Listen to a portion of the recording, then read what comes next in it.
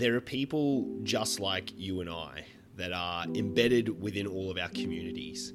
And since being able to talk to these people, I have discovered that their stories are not only inspiring, but truly, truly authentic.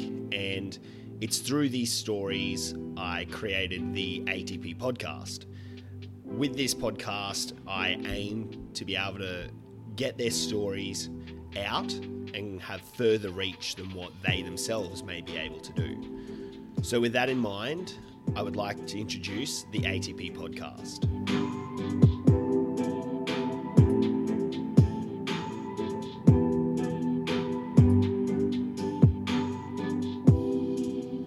Hello and welcome to the ATP podcast. I'm your host, Josh Atkins, and guys, I hope you are ready for an absolute banger. Strap yourselves in and let's get ready.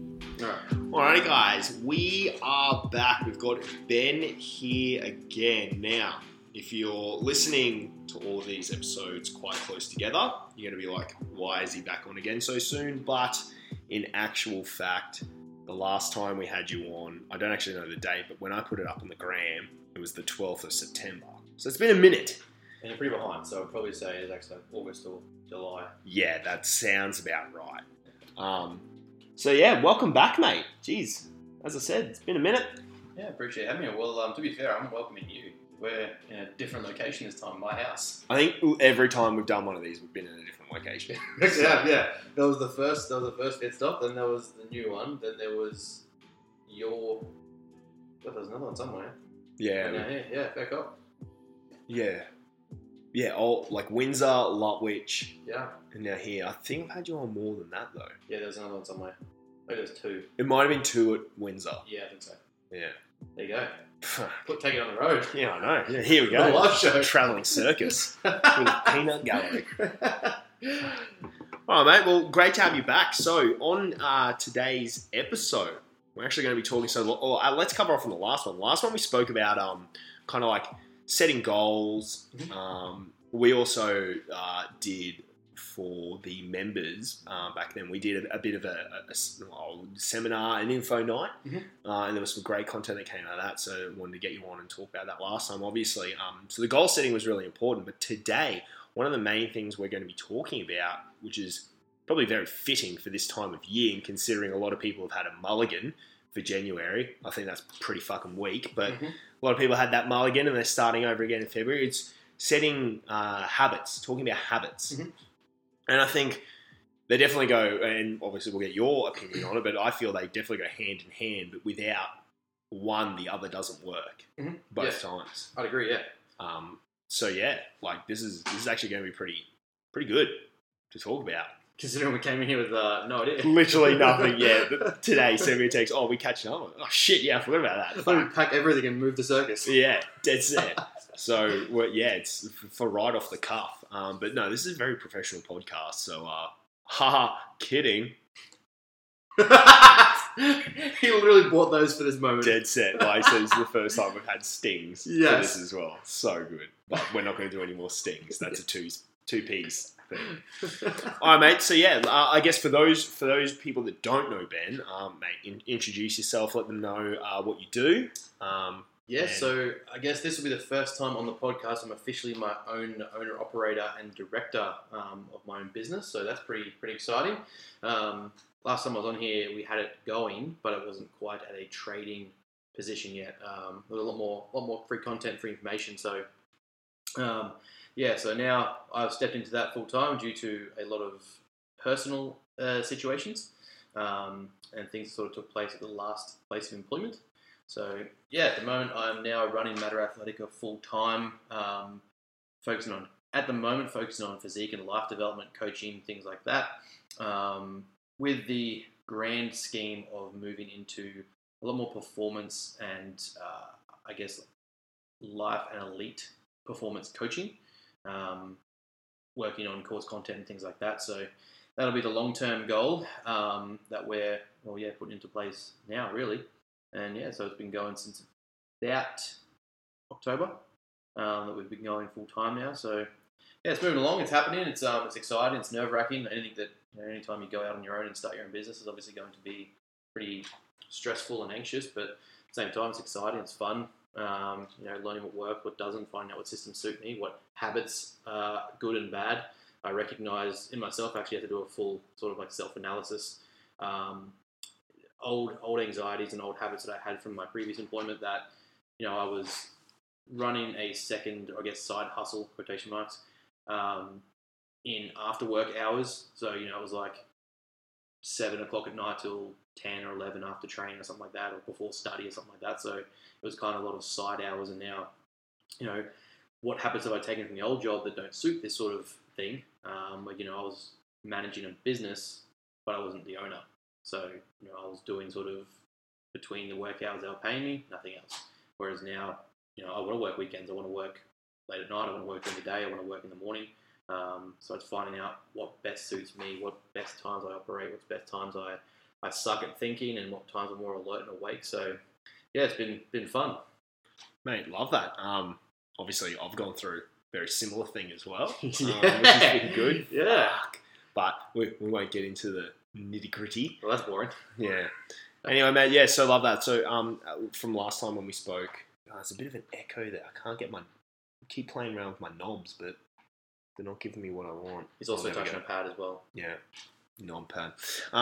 Yeah, mate, so from last time, like you were getting this all started. It's gone leaps and bounds. It's doing really well. Yeah. There's some great content coming out as well.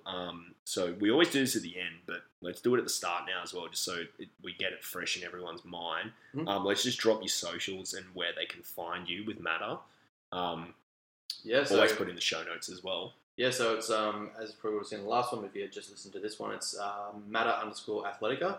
And then on the website, it's just www.matterathletica.com, where you can find my personal Insta as well, which I put a lot of information there, a lot more client results and stuff, which is just Ben_Mayfield Smith _ I think. Cool. So yeah, some of the big takeaways from the last one, and we're gonna touch on this very quickly because just to give context, keep it fresh in everyone's mind. One of my biggest takeaways from our last chat being around goals and setting goals is making sure that your goals align with your values. And you gave, at the info night, you gave a really good kind of breakdown or analogy of that.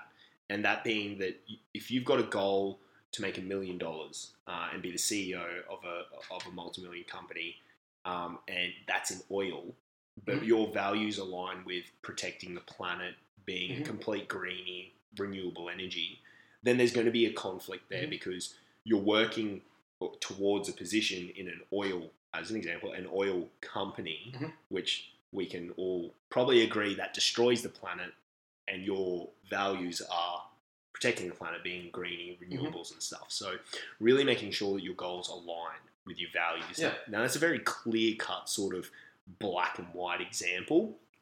How would you then say, like, if someone goes like, oh, how do I know that for example, my fitness goals relate to my values? How do we make sure they kind of line up?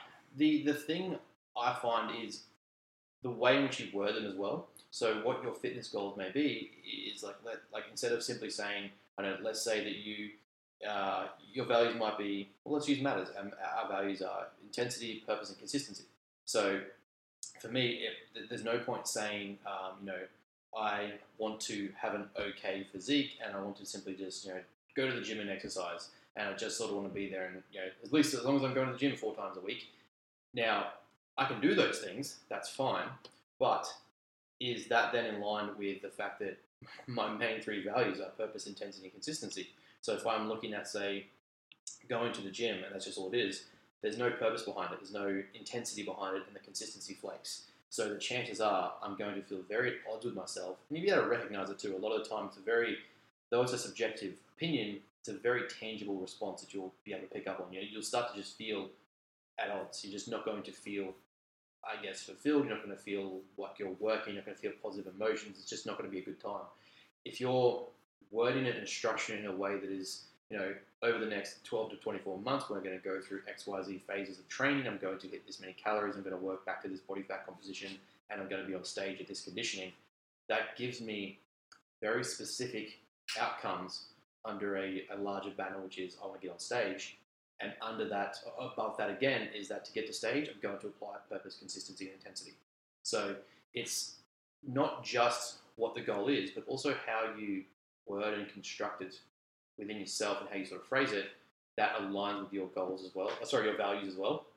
So that can be for literally, anyone. Like it can be that your value is to give back to the earth or something. Like, you want to give back to society and be cleaner or provide more support. Chances are, if you're just going to, you don't then go and set goals to recycle everything, every week, or you don't do your recycling properly, you're going to feel at odds with that. It's just simply not going to be, I guess, a good feeling. You're genuinely going to know that it's not a positive emotion in relation back to that feeling. So, yeah, it's more about not just what the goal is, but how you're wording it as well to align with your values. Yeah, okay, perfect. So with that being said, let's now get into habits. As we said, and we both agree that they go hand in hand. Mm-hmm. It's all well and good to have a goal, make sure that your values align with that, mm-hmm. but then how do we go about achieving that in a micro level? And that comes down to your habits, mm-hmm. per se, among other things.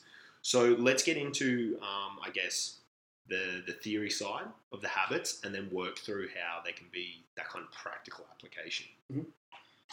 So I guess the point you said there, where habits definitely underlie goals, is very true. It's, first of all, I would start with a habit assessment, or like a general life assessment, where you are picking up and recognizing bad habits, good habits, what habits are working, what habits aren't. I recognize, since I've hurt my back, that I'm just sleeping in a little bit longer than I would like to, just because that pain of getting up, it's keeping me awake a little bit longer. So though that response is to stay in bed, I'm now rewarding laying in bed by sleeping a little bit longer. That feeling then is going to be that I'm reenacting that. So you've got a cue, which is to stay in bed. I've got the I've then got the word cue, reward. Ooh, Jesus, I'm having mind blank here. Damn, we need that thinking music. Yep. Oh, man. I know the word. It's going to really shit me. Response, reward. God damn. Cue, response, reward. So then the response to me is, well, it hurts to get up. I'm going to stay in bed. I haven't slept very long. I haven't slept as quality as I'd like to. I'm going to stay in bed. The reward is then that I'm staying in bed and feel good. So that is going to create a feedback loop or habit loop that is going to essentially keep that behavior spiraling. So analyzing that and being, I guess, with enough of a growth mindset and reflecting on the fact that you are determined to improve and you're open to learning, you're open to criticism and self-reflection, is that you can then look at that habit and go, okay, this doesn't suit me and it doesn't serve the values I have, because I want to wake up with purpose. I want to wake up with an intensity to attack the day, and I want to consistently get up at the same time. So my values should be in line with that habit and that behavior. So interrupting that and sort of recognizing this habit situation or habit formation doesn't suit what I'm trying to achieve, I should not continue it. Therefore, I'm going to move into a process of interrupting that feedback loop and interrupting that cycle and disrupting that whole process and then interjecting it with something different. Yeah, okay, cool. When we look at, and I guess the first thing you're going to do as well when you get a client in is, well, you're going to look at what habits they are doing. I guess so, good, bad, or how would you frame it? Maintain, fix. Maintain and fix? Yeah, maintain and fix are good. There would also be obviously improvable habits to change or shift. It's also understanding perhaps what habits may have served you previously may not be conducive to serving you in what you're trying to do now. So it may have been that coming home after work because you were tired to just simply have dinner and get sleep was good because that was your old life and that was the job you had. You just need to be fresh for the next day. If you're trying to get back into training or get back into health behaviours, chances are if you're rewarding that by going to the pub after work, something like that, then coming home and going to bed, not really going to be conducive to a healthier lifestyle and improving and implementing new habits. It's going to keep spiraling down the same way. So I would look at what habits and behaviours they currently have, look at where they're trying to go, and understand what can we do to not just change them, but I guess just shift them to be more beneficial and supportive to the actions or the outcomes they're trying to get to. So, if it means that let's say you do want to come home from work and rest and you're exhausted from your day, if it's more ideal, let's look at how we set up your morning to get a habit of you going to the gym before work. And then that way you still got the habit of coming home tired. You've got the behavior of coming home tired and you're a bit exhausted. Whilst that's not wrong, if we can get you to the gym in the morning before work, so you've kind of got that out of the way, you don't have to worry about it, we can then still set up a new habit, a new behavior without wrecking the old process. Now, if I say someone who likes to train in the evening, you go, okay, let's start getting you to take your gym gear to work. And instead of stopping off at the pub on the way home, we're stopping off at the gym, or we're stopping off, or we're walking to the work, or we're walking or riding the bike to work. And that way you've got your equipment with you, you've got your gear, you've got your gym kit, and you're pretty much just good to go straight there. Yeah. So that process then is going to interrupt the old, I guess the old reward may have been like, let's say it was go to the pub to drink after work and then go home. You're associating that alcohol and that socialization with a connection, with a positive emotion, and there's that instant gratification and reward of the way alcohol might make you feel, or the way having friends instead of going home makes you feel after work. How can we then establish that same emotional connection to training or exercise or a small behavior change to get that same feedback process to happen and create that same cue process reward? So that's kind of how I go about it. And the thing that I find is people try to disrupt and dismiss lifelong habits and behaviors that they've had for 20 years and try and change them overnight because it's gone from the 31st of December to the 1st of January. And then they wonder why they failed. You literally set up nothing to support this change of behavior, but you've got everything still in place from who you used to be, and now you think just because you've verbalized changing something that the rest of the world goes, okay, like we're going to change now. Chances are, and this is where the whole cue process comes into play. If you look at the first 3 steps, if you look at cue, what is the cue? And we might call that triggers. If we're going to call that triggers and what sort of triggers the habit. If we're going to look at it from a negative perspective, it might be, what am I doing in the kitchen? Well, if in the kitchen you're used to being someone who snacks in the fridge or who has cookies on the counter at every single fucking point of the day, if you're that kind of person, then the triggered behavior, the cue, is a environmental response where you step into the kitchen, your body then responds with knowing, or let's say your brain responds with knowing that when I'm in the kitchen, I get a good feeling because I know that there's cake or cookies in the fridge or something like that. I'm going to then have that because it's going to make me feel good. I'm going to repeat that behavior. It's going to reward that and keep spiraling that feedback loop. Now, if you're trying to change that behavior, and let's say you live with housemates, your wife, your kids, your family, whatever, and no one's aware of this, and no one's aware that you're on this mission to change who you are or creating habits and sort of improve your systems, those foods may still be there, those triggers may still be there.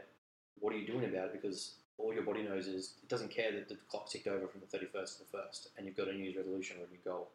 It just goes by triggers and feelings, sensations, emotions, perception, and then we'll just go, okay, well, I know there's cookies in the fridge, so I'm going to look for cookies in the fridge. I know that when I go in there, I feel good.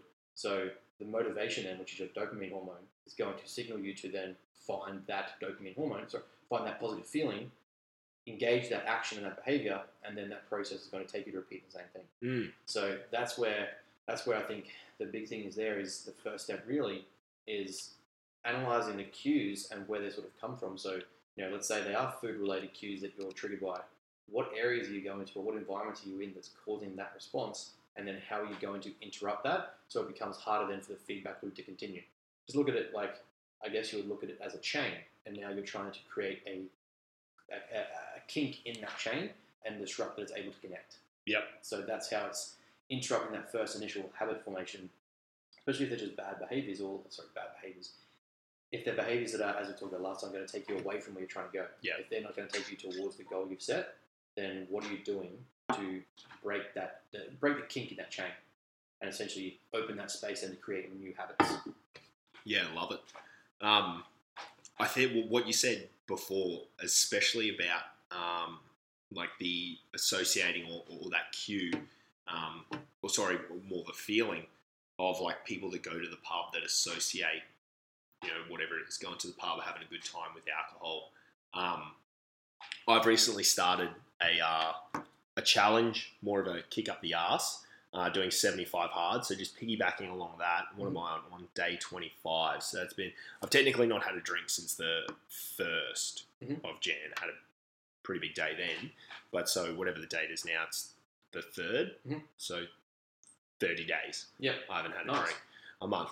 But there's also other people that have been doing the same, possibly not going as long as what I have, but they've kind of given it a bit of a kick, especially alcohol. Mm-hmm. And what I keep finding them saying is, oh, I really want to drink. I can't go out because then I'm going to have one if I'm in that social environment. Mm-hmm. Now, I've always been a big believer of, and like, don't get me wrong, I fucking love a beer. Mm-hmm. And I know I have a good time when I have a beer because I'm there more in the social situation drinking rather than drinking to be social. Mm-hmm. So, and one thing that I also firmly believe in, and this is like proven, is there's that systemic issue within Australia and kind of our culture where, you know, your family and friends would come around when Absolutely, you were young and they drink, so you associate that. So there's those learnt behaviours there. But I've kind of made it a point, and I haven't gone out too many social situations since starting this, mainly because I don't want to. Mm-hmm.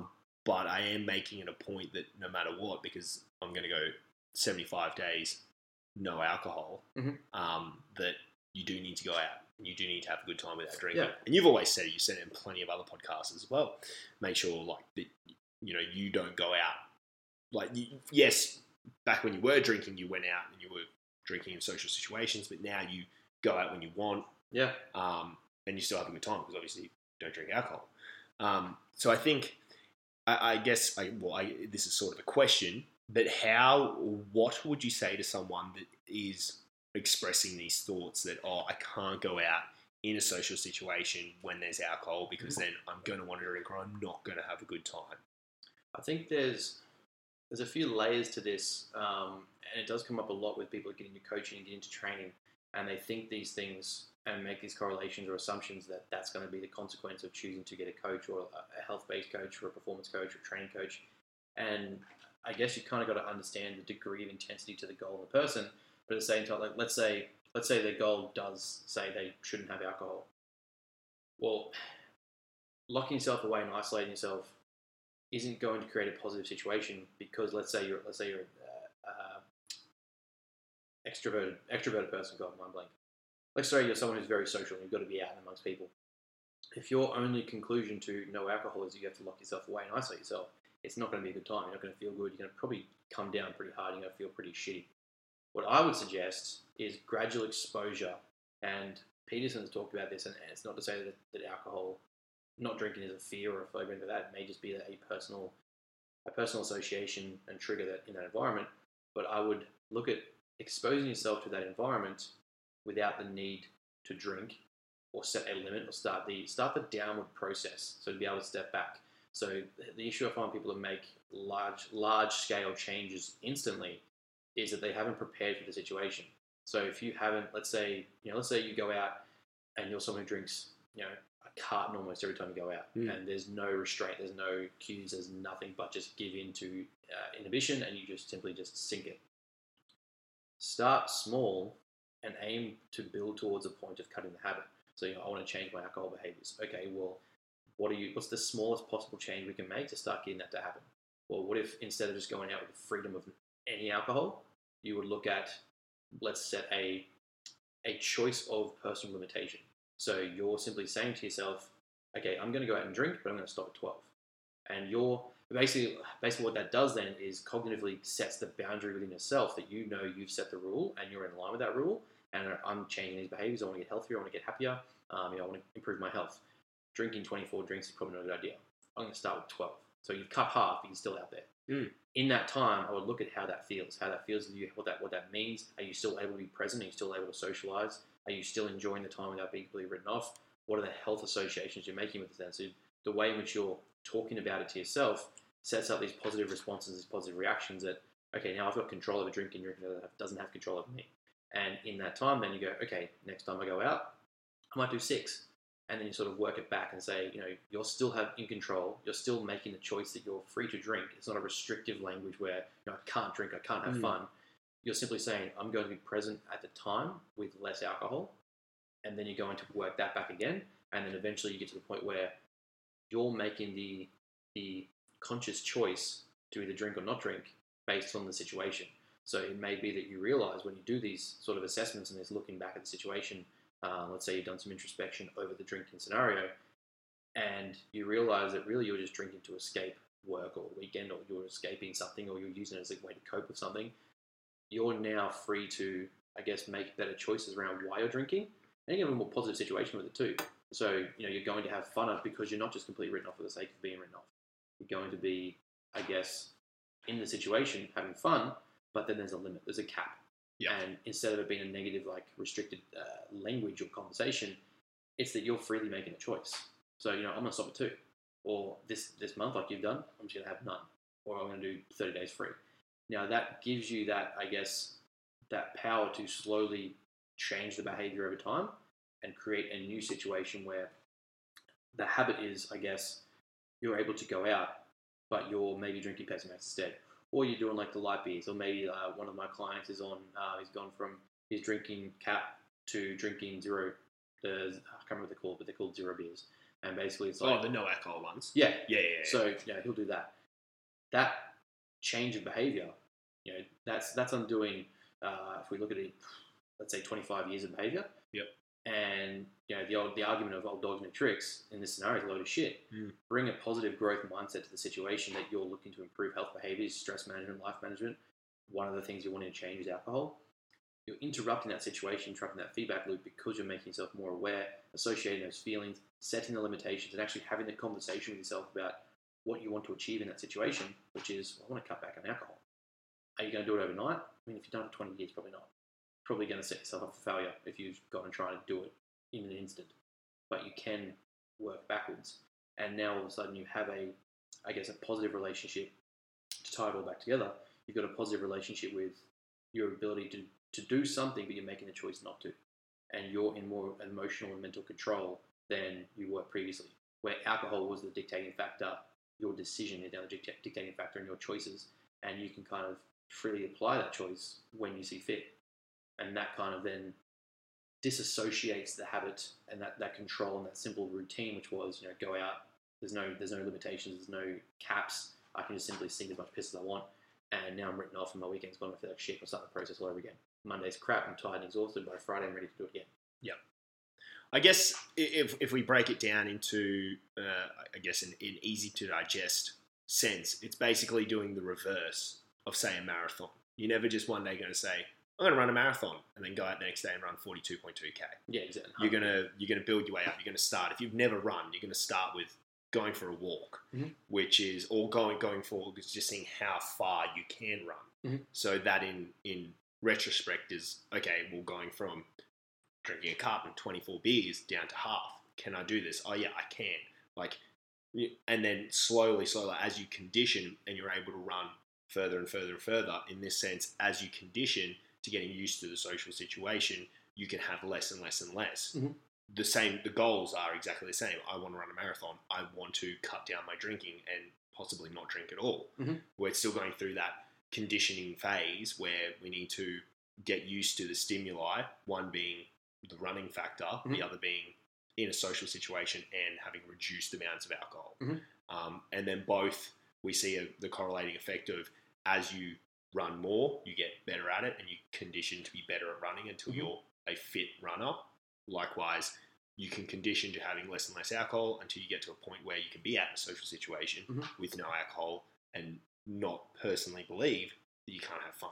Yeah, it's what we call, I guess when we look at it in that process, that instance, is, I'm going to get it wrong here, but someone's going to shoot me, operant conditioning. If you've ever heard of Pavlov's dog, where he uses the unconditioned stimuli and the unconditioned response to start to condition the dogs to salivate and crave food.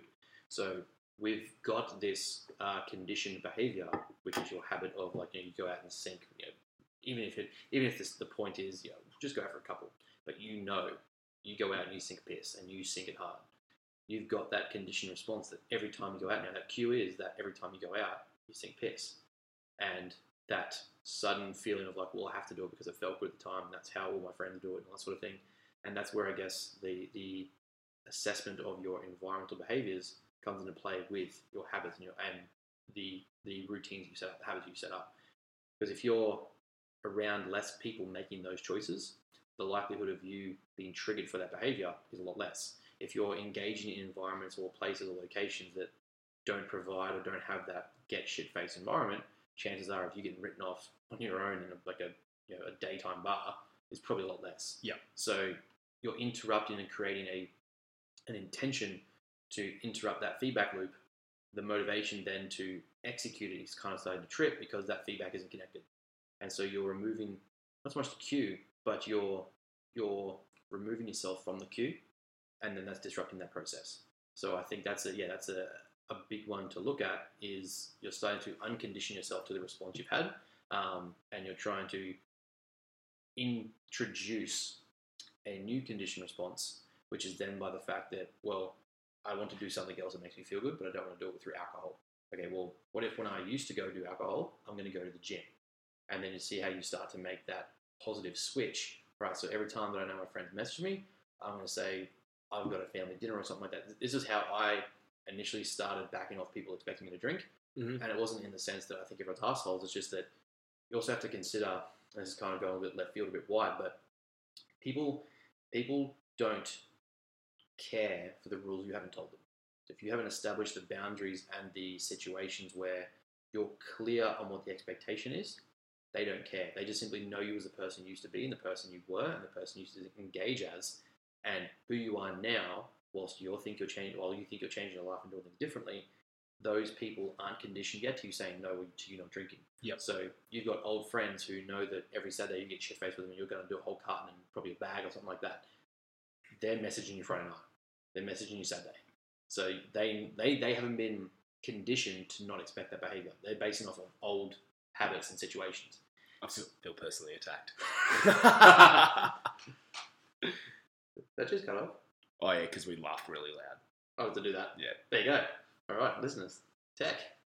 So you have to make it, I guess, start to condition and backwardly work those old environments. If you want to still be around those people, work backwards from that and sort of make it known to them that, you know, the alcohol behavior isn't what you want anymore, and those aren't the things you want to do anymore. So then that eliminates the environment and the verbal and the emotional stimuli that comes with those friends, because usually you get the kickbacks, the drawbacks, the reactions, the responses, the stirs, the shit talk, everything to make you be who you used to be, because that's who they know, that's who they knew of you, and you're no longer that person, but they don't care. And it's not that they don't care, but it's just their habits as well was, hey, Friday night, I message Josh, we go get lit. Yeah. So that's what they know. So making that clear then makes it easier for you. And the way in which I did this to kind of like get back to that point was, you might lie. Like I lied a little bit about having certain commitments or pre-scheduled situations to remove the consistent repetition of that behavior. So where it might have been every Friday night, the next two Friday nights I've been busy. I've had something on. I haven't really, probably just stayed home, gone to the gym, ate my meals and gone to bed, or done some study. But that initial interaction then disrupts that whole process, and I'm less likely to give into that cue and then start the process all over again. And then you've got the cue process reward. Cue response reward. I'm not doing that, I'm disrupting that. It may mean that I lied a little bit at the start. Great. I then start to condition on, and I just phase in those words like, oh, I'm just not drinking this week, or I'm not drinking this month. Yep. And you associate that further, and you start to condition them then to expect less drinking from you. Mm-hmm. Like, oh, you're not coming out with this anymore. But yeah, look, I'm not feeling it at the moment. I'm working on training, I'm working on this.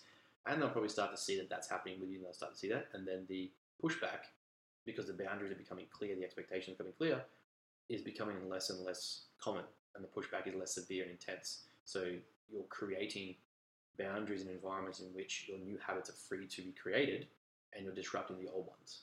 So then you're going to associate that positive feeling now with, I still want to do something Friday night. I'm going to go to the gym. I'm going to go for a run. I'm going to go to a bike class. I'm going to go Pilates, whatever it is you're going to do. Or I'm going to meal prep my meals for the next couple of days of the weekend, so I don't slip up on the weekend. That positive feeling then is that you're feeling good from those health choices, those conscious choices. They're in line with the new values you live by, and the person you are and the person you're trying to be. So you're going to execute the cue, response, reward, but create it differently. So you're creating new situations, new habits, just through micro changes. I would call them micro changes. Lowest hanging fruit. It was the simplest thing that I can do, the smallest possible situation, the smallest possible outcome that I can make to change my behavior and get the most amount of, I guess, the most value out of it. That's kind of like how whether or not, it's not word for word how I go through with a client. I try and use a lot simpler language and a lot simpler conversation, but that's a very simple way of engaging and establishing boundaries, clear rules, expectations, and starting to disrupt what may have been. There's some clients that have had to actually get them back off training because their old habit was, all I know is every single day is training and every day is a chance to go. So their old habit was they felt good being in the gym, but every single day they're in the gym led to actual disrupting of recovery, long-term performance, long-term adherence, actual intensity in training. Chances are, to me, if you can go 7 days a week, you're not punching hard enough 4 to 5. So in that instance, I've actually had to disrupt that routine or that habit of, well, I know that I go to the gym every single day. You don't need to. So you need to sort of cut that back. So whilst in their head that was a positive thing, it was actually disrupting what they were trying to achieve. Yeah. So even in instances where it sounds like a good habit or it feels like a good habit, which is a health behavior, it's actually consequential and you need to stop it. So that same process is applied. Okay, what can we do in the meantime? What can we do to disrupt that repeated behavior and implement something new? And I think I got him to do something where in the time where he normally would have trained, is pick a time to do something with his missus and walk the dog. Yeah, okay. So it's still something positive. He's still doing something social, still interacting in some way in health behavior. I just swapped it from training 7 days a week to get some steps up. Yeah. So he still has that positive situation. Now he's cued when he feels like doing something healthy and he knows he's got to do some exercise or doing a movement.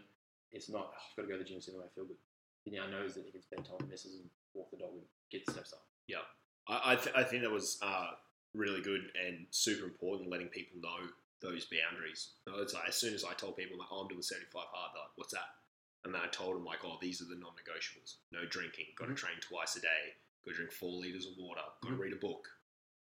Like 10 pages every day. And as soon as you tell people that, like straight away, no one, and like I told them I was serious. I didn't tell anyone, I think maybe until like a week or 2 weeks in. So I wasn't just saying like, oh, I'm going to do this. It's like, hey, I am doing this. And this is what I've done so far. And people don't ask me to come out and drink. So I'm still getting invited to social situations, which is great. And I'll still go.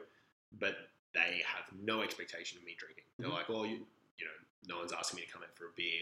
Unless there's just like certain people in like more extended friendship circles that don't quite know yet. That don't know. They're just, or they're not quite sure what's really going on. Yeah, so in that case, it's like because I had a pastor mate the other day, and he's like, "Oh man, we're going to catch up for a beer," and I'm like, "Yeah, man, great to catch up. Well, like, let's catch up. I won't be having a beer though." Yeah, make those like, and that's something that I've introduced to a few people as well, where you make that lowest hanging fruit or the smallest. I guess if you're trying to move a mountain, you're going to start with the biggest boulder you can find. You start with the smallest possible boulder, the smallest possible rock, and you start shifting it. How many times can you repeat that? And suddenly what was small behaviors are resulting in large consequential responses that are conducive to you improving. So for me, it's, if you're someone who likes to date, like, if you go on the dating scene and, it's one of the things that always gets me is a date is always followed by like, oh, let's go to a bar and have a drink, or let's go do this and have food. Everything in Australia is very much orientated around social settings of food and alcohol. Yeah. So, okay, I don't do those things. Chances are that person probably isn't in line with me anyway, but let's say that's, you're someone who's going on a date. Rather than picking a location that's going to trigger alcohol consumption, it's going to trigger that environment where you get just absolutely written off. You end up partying and just doing something you're going to regret or don't enjoy. You wake up the next day feeling shitty. Just swap times. Again, this is another situation where a cue can be found in time. Is, at certain times of days, you have certain behaviors. You wake up in the morning, you brush teeth, you do a shit, you have a shower, and you get dressed and have your brekkie, start your morning movements, whatever it is you do. Those cues are ingrained in you based on time. At lunchtime it's probably time to eat. In the afternoon it's probably time to unwind. At night time it's like 9 o'clock you turn your phone off, something like that. There's time-based cues. Why don't you switch up that interaction and say, hey, why don't instead of getting a beer or a wine or drinking, let's get a coffee and go for a walk. And it's still the exact same thing. It's still on a date. There's still two mutual people engaging in conversation in a relationship. There's still interaction over a beverage of sorts. You've just disrupted it from being alcohol to coffee and in the morning instead of being at night. Because at night, I don't have anything else for the rest of the day. I can get written off and I'll just wake up hungover.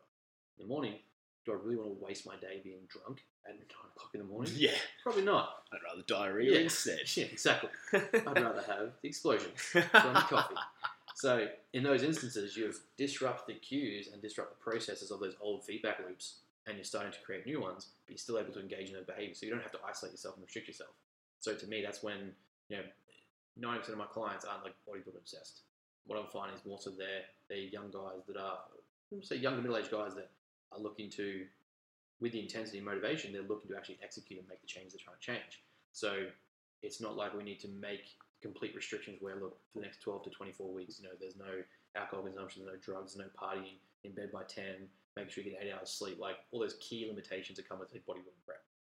These guys are like, okay, a lot of your stuff is really just training intensity. You love to train hard, you want to train hard, you want to recomposition life, not just your body. Do we really need to eliminate everything in massive steps, or can we take small bounds, small strides, and create new systems along the way that are positively conducive to what you're trying to achieve, so you can still live a life and you don't have to feel like you're restricted? Like, one of the things that I have to get across to people is my lifestyle isn't for everyone. And so what I do, I am very introverted, and I'm very one of my mates' birthdays is coming up, and he wrote in his birthday bio in the Facebook group was for people who are preferred to smoke bomb and leave a situation, the event will be roughly closing down about 5:30, 6 o'clock. The night will be a lot less prepared after that and less structured. Everyone's kind of free to go about their thing. Message me and said that was for you. I was like, nice. All right. I like it. So, having those situations, like, that's just me as a person. It's very easy for me to do that. I don't feel exhausted when I'm left at home, like what I do.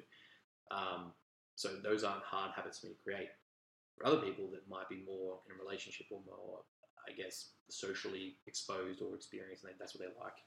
Making massive shifts like, well, I'm just not going to go out and see people. Like, fuck off, fat chance you're doing that. Yeah. Like, you're going to neck yourself in 2 weeks. Mm-hmm. Like, look how hard most of Australia felt COVID lockdowns for 2 weeks. Like, what makes you think you can replicate that? Yeah, you're going to replicate that on purpose for months at a time? Yeah. No, you're not. Chances are, yeah. And chances are, on top of that, you haven't even cleaned out your fridge or your pantry, so you've got all the food still in there, you've got all the drinks in there, so you're really just going to shift from one location to the other. Well, you want me to throw out the 15 tubs of Nutella I just bought? Like, no. I douse myself. I'm not doing that. I bath in them. It feels good. But yeah, so those are just like, that's just another positive way that you can create new positive habits, but still end up with the same outcome. And so that's, I think, an important thing for people to understand is that, people think like, when we talk about health, and it's got this weird taboo, like preconceived idea or conception that eating, going into like a lifestyle change or a training change or starting a periodized program and stuff like that means you have to cut out everything. You have to remove all the things in your life you enjoyed because they're all bad, and therefore you've got to stop all these habits. Then we end up with this terrible goal that's set, with this terrible program execution, with this terrible attitude about the program, and you've got all these habits still in place from before you even started the program. Then you end up, I guess, for lack of a better word, failing. And then you punish yourself for it, feel like crap. Don't develop positive relationships and positive emotions to the situation, so you aren't creating the consistency through routine and through habits that leads to long-term adherence and success. So all you're doing is just making yourself feel worse, and then you spiral downwards instead of upwards. Okay, good. What I want to talk about now is, I guess, from what I've heard, it's different, but I want your opinion, and if the science is there or the latest studies are there, but how long does it take to form a habit? We always hear 30 days. Yeah, there's a variety of numbers on it, and I can't even give you the exact number. Like, to say I've seen the exact study that's the most recently approved would be a lie.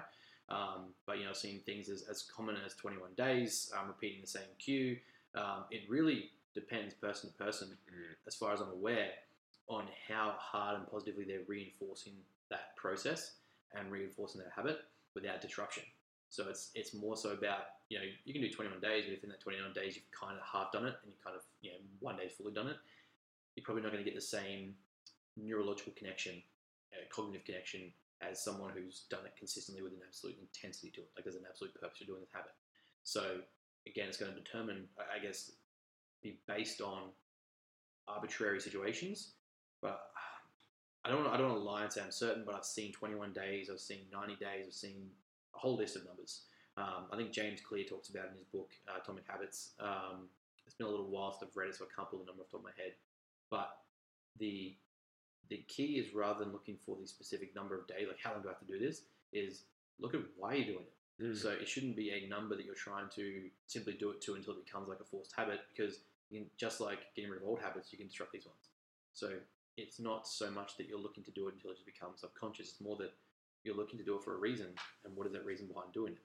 Well, I'm trying to improve my health behaviors, I'm trying to improve my relationships, I'm trying to improve how long I live. Like, I'm trying to improve my health, trying to cut back on shitty food intake, whatever it is. Look at why you're creating this habit.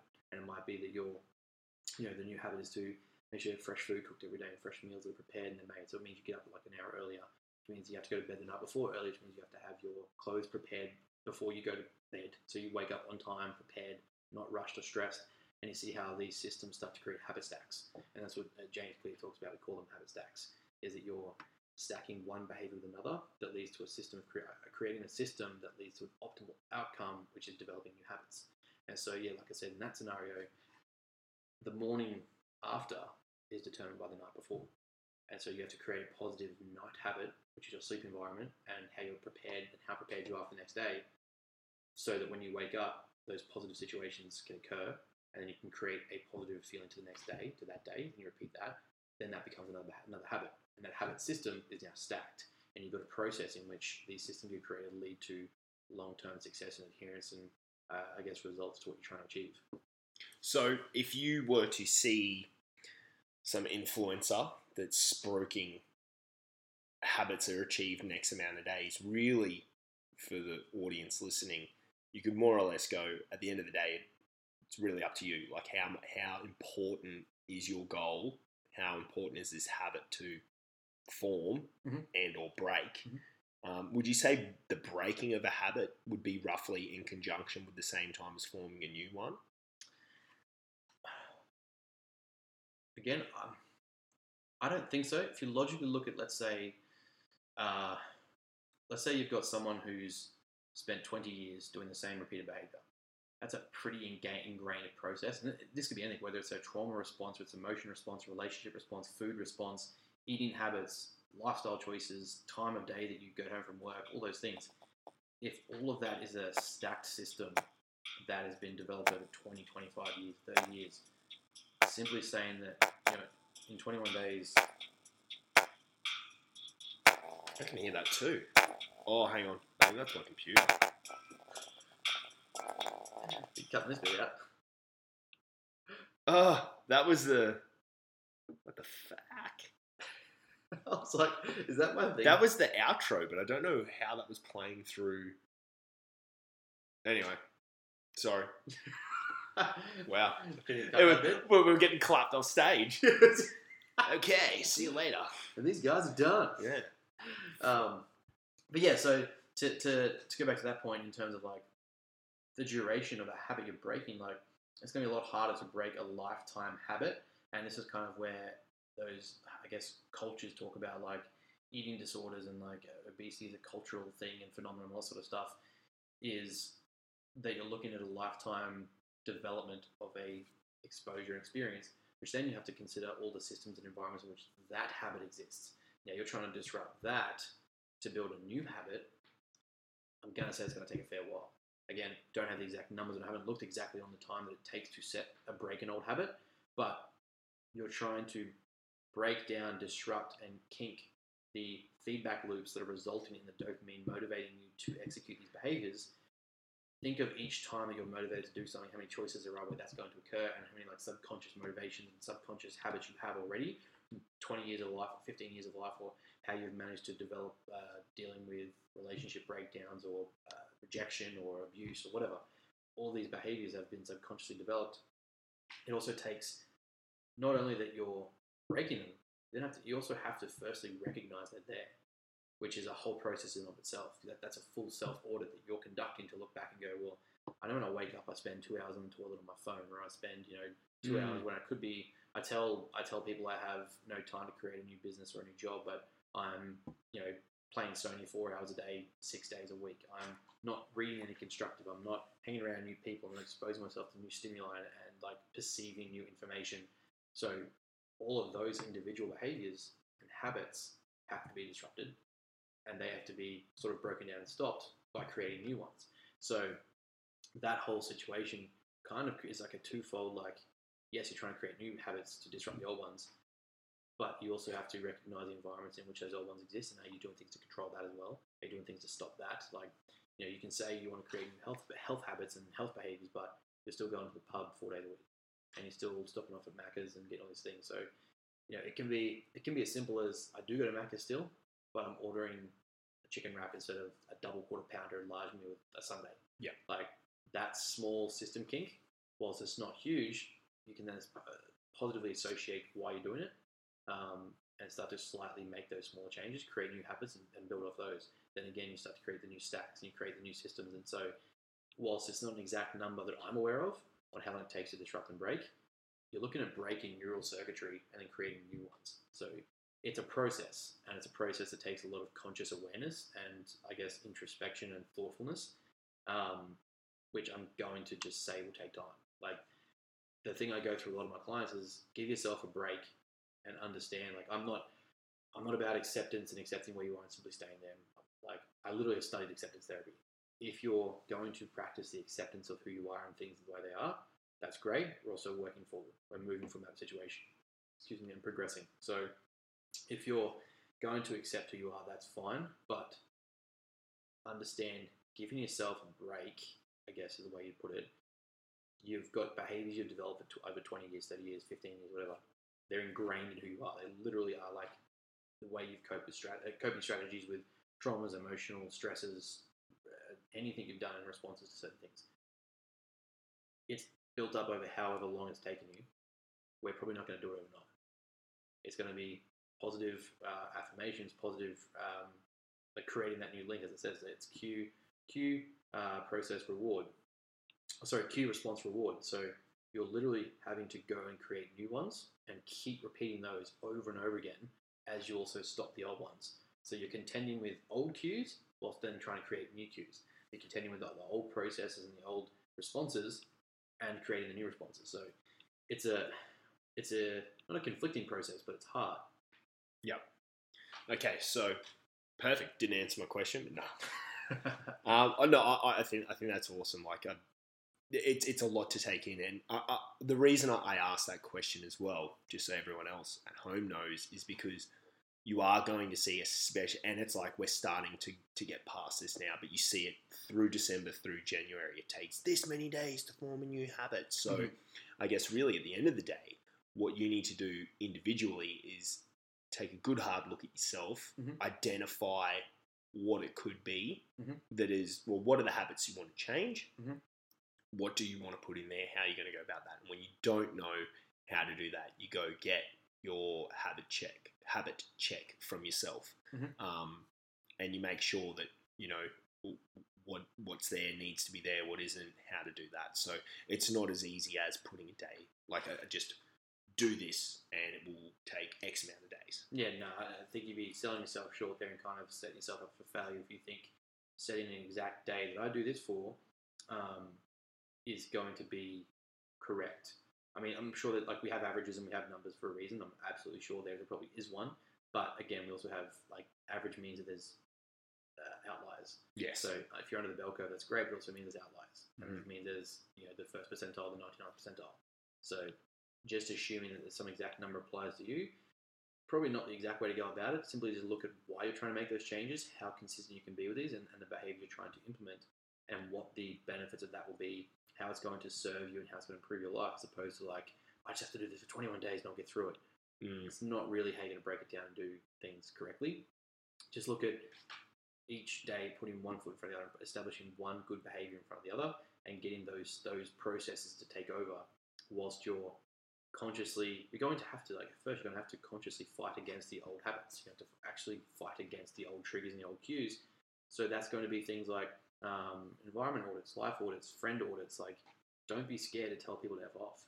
I think that's one of the biggest problems I find is people are scared to establish these boundaries within themselves and their friends and become appeasing populations or people pleasers, and they have to sort of be around these people no matter what, even if it puts their own life goals or ambitions on hold or hinders them. They'll look at the fact that, if I don't do this, Greg's going to be pissed off at me for 2 weeks. I don't give a fuck. Like, great. Was Greg providing me, besides a place to go get pissed, which is actually not what I want to do anyway? Yeah. Is our relationship purely just based on the fact we get drunk together? If he doesn't want to do something else, then why am I hanging around him?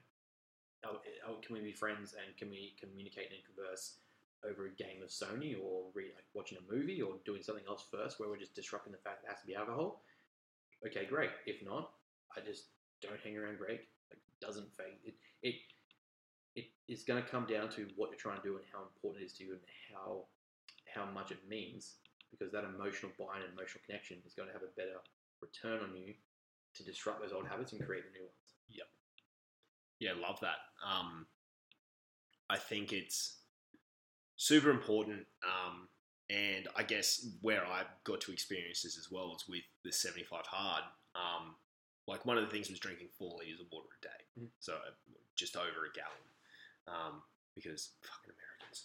But like I struggled there, and I knew for a fact there were days where I'd easily drink over 4 litres. Like if I've done 3 sessions in a day, like not all in the gym. Like if I went to the gym, then I went for a run, and then I did something else, or I was coaching. You're easy going to down 4 litres, but then there's those other days where you're sitting behind the desk a little bit more, doing work. It's hard to do that. So establishing that pattern probably took me about a week and a half, 2 weeks to make sure like I'm hitting. Like, okay, sweet. Like my body knows it wants water. It's looking for this.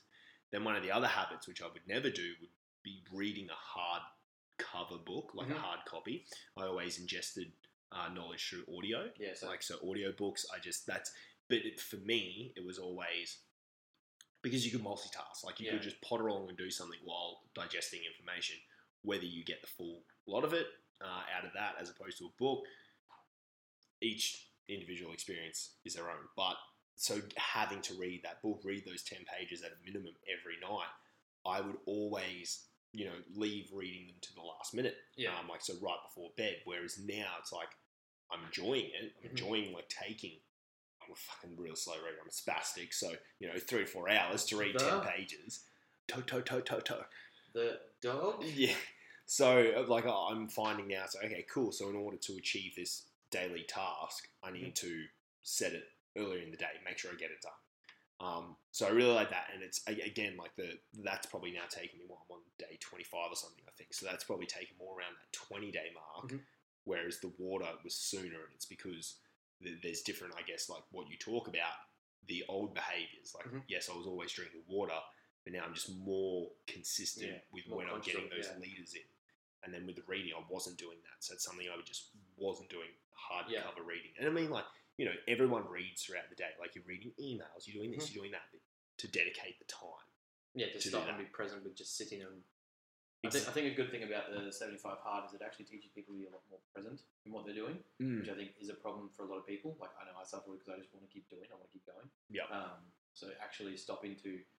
I guess the thing, too, is you're able to stop and... If you really want to get deep with it, you're able to reflect on how your emotions respond when you are stopping. And so, like, it forces you to sit down, and you're going to notice, like, am I fidgeting, am I agitated, what am I trying to do? Like, why am I trying to rush through 10 pages? What do I get out of that? What's this response? What's my emotions doing? Is my anxiety going up? Is my adrenaline going up? Am I feeling worked up just by stopping and trying to read this book? So then it allows you to sort of sit and be, I guess, more introspective on the situation. Whereas, kind of, if you're listening to audiobooks, and I guess it's not happening. And like you said, you're able to recognize the fact that you were drinking across the day, but perhaps it wasn't as spread out, it wasn't as continually hydrated, it wasn't as consistent, something like that. So all those little things that are required in a day are a good chance to just slow things down and make each day count as much as the next one. That's a pretty good aspect of the 75 hard. I'm really enjoying it. I would recommend a lot of people do it. It's tough, so it's called 75 hard, but it's good. I've got some major benefits out of it so far. Body composition in the first couple of days, I was like, righto. Yeah. Shit. It comes with cutting out the piss. Yeah, Good that's things happen. probably one of the main things. I honestly reckon it was just consistency and hydration. Yeah. Like, seriously, that's probably been the big... Train twice a day, like, and one session has to be outside. So I'm not going to go... Like, I literally don't have a balcony at my place, so I can't really do weights outside. So I'm just weights, run. So, yeah. But anyway, mate, that's perfect. I guess, in summary, if you're someone looking to... Obviously, they've now listened. If you haven't listened to the goals, guys, like we said, go back and listen to that. If you've got a overarching goal, and we were talking about this off mic as well before, about it's all well and good to have SMART goals, but you need to have a big overarching goal. So we've established the overarching goal. We've now worked out how to break it down, and we've now got habits in there. I guess, is there anything else you're then looking for, or like It's now, okay, keeping accountable to everything we've said. So at this point, so what we've done in the technical lingo, I guess, is broken down what's called the superordinate goal, the intermediate goals, and the subordinate goals. And so you've got a tiered structure to what you're trying to achieve, and that might be something as specific as improving your health, taking off 20 kilos of fat so you can improve longevity of health, decrease risk of heart attack, something else like something emotionally investing in that. It's pretty big. Let's just say you're an obese person, and now then you're able to break that down to your intermediate goals, which is the individual areas in life or the individual actions of which you have to do to make that superordinate goal take place or occur. And so, for me, it's very easy to break down. It looks like, okay, I'm going to go pro and I want to get on the bodybuilding stage again. I want to get back up there. Each time I get back up there, I want to get better and better. The overall goal is I want to win. Okay, so how do we do that? Well, we repeat competing in better and better condition, better and shape and size. Okay, so how do we do that? Well, in that intermediate phase, we're looking at making sure I'm executing training, sticking to my standardization, periodization of my programming, sticking to my nutrition. So I'm getting in my spaced out protein, adequate calories, going through calorie periodization where I'm not eating like a dickhead 24/7. I'm not eating 6,000 calories for 12 months straight. It's periodized to a point, then we back off, recondition body fat. Okay, so how do I do that? Well, I'm also looking at my sleep behavior, make sure I'm sleeping to maximize recovery. Okay, so what are the habits and systems I then have to apply every single day to make those situations occur that are then going to lead me to the main superordinate goal occurring? So really what we've done across 2 podcasts is work out to what we call top-down processing, which is from the top, basically working from the top and literally working it down to the smallest possible aspect of a micro process. And that is literally you're working to a point where your daily task list comprises of things that get you closer and closer and closer towards the goal you're trying to achieve.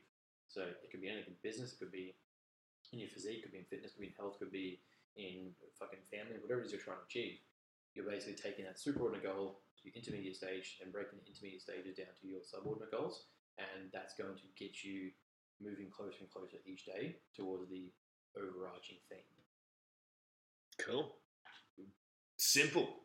And if you don't find that simple, just get in contact with you. Yeah, pretty much. Yeah, you need to simplify it even more. It is. It's something that, and this is what I want to take on the road with a few schools and stuff. A few clients that work at a school that have sporting program stuff. I wish we had this when I was growing up. Absolutely. That's why I think I find it so important, so exciting, is that there's a generation of kids who may benefit from this. And I guess that's my overarching goal. And it sounds pretty big to a lot of people, but I want to be in front of a generation of kids and say, it is okay to have a large goal. This is what a superordinate goal looks like. You want to go play NRL professional. You want to go play the NFL. You want to go play AFL.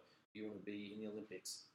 You're not stupid for saying that. Someone telling you you're dumb for saying that is kicking the ass. Mm-hmm. Like, imagine, to be stomped on for having a larger tier goal as a child, to me, is probably one of the most restricted, abusive things you can do to a free-minded kid. And I will do everything I can to make sure that doesn't happen. So if I had someone lay this out for me when I was a kid, I'd been a lot more proficient at telling other people to F off and stop worrying about girls and stop worrying about this and stop worrying about arguments and petty shit. Is this conducive to a life trying to achieve? No, then who cares? Stop worrying about it. I teach that to a bunch of kids who then are going to learn habits, systems, discipline, fortitude, resilience, mental toughness, and they're going to look at the fact that they can go places and stop worrying about what they don't have. And suddenly you've reshaped how the mind of a whole generation of kids works and what they think they can do, and they are actually setting plans to go after it. I'd much rather have a generation of kids that failed for the right reasons, because obviously everyone can't make the NRL, the NFL, the NBA, fucking any of those things. Not everyone can make it. Whatever it is you think it may be. Maybe be chess champion. Maybe you want to join the orchestra, the New York Symphony. Whatever you want to do. You want to do something like that. Whatever it is, it's better to fail forward in an attempt of achieving something bigger than to set nothing and fall on your ass. Yeah. So that whole process to me makes sense, because you're taking what seems to be this massive, ambitious undertaking. There's no way this can happen, and then you're stepping it back into how we make it occur. That's really all it is. And the worst possible scenario for me, and this is the benefit of goal setting, as Peterson's talked about 100 times, is it's not even in the fact of achieving the goal that becomes so powerful and cool. It's the person you get to become, the skills you learn along the way, the life you develop, and the systems you create, and the positive emotions that flow from that in attempts of pursuing a bigger goal. Then if you just set a shitty nothing goal, or you just something very personal and vain that really doesn't do anything for anyone, and there's no real meaning behind it, those two things are very, very different. So for me, that's the key takeaway I always find with goal setting for people is not just looking at how do we get to that goal, because that's more of an outcome-driven orientation. We're going to look at the process orientation, because that's the ones who stick. They're the ones who stay adherent. They're the ones who stay for the journey, for the ride, whether it's hard, whether it gets tough, whether it's fun, whether it's shit. The ones who focus on processes get far better outcomes than the ones who just fixate on the outcome.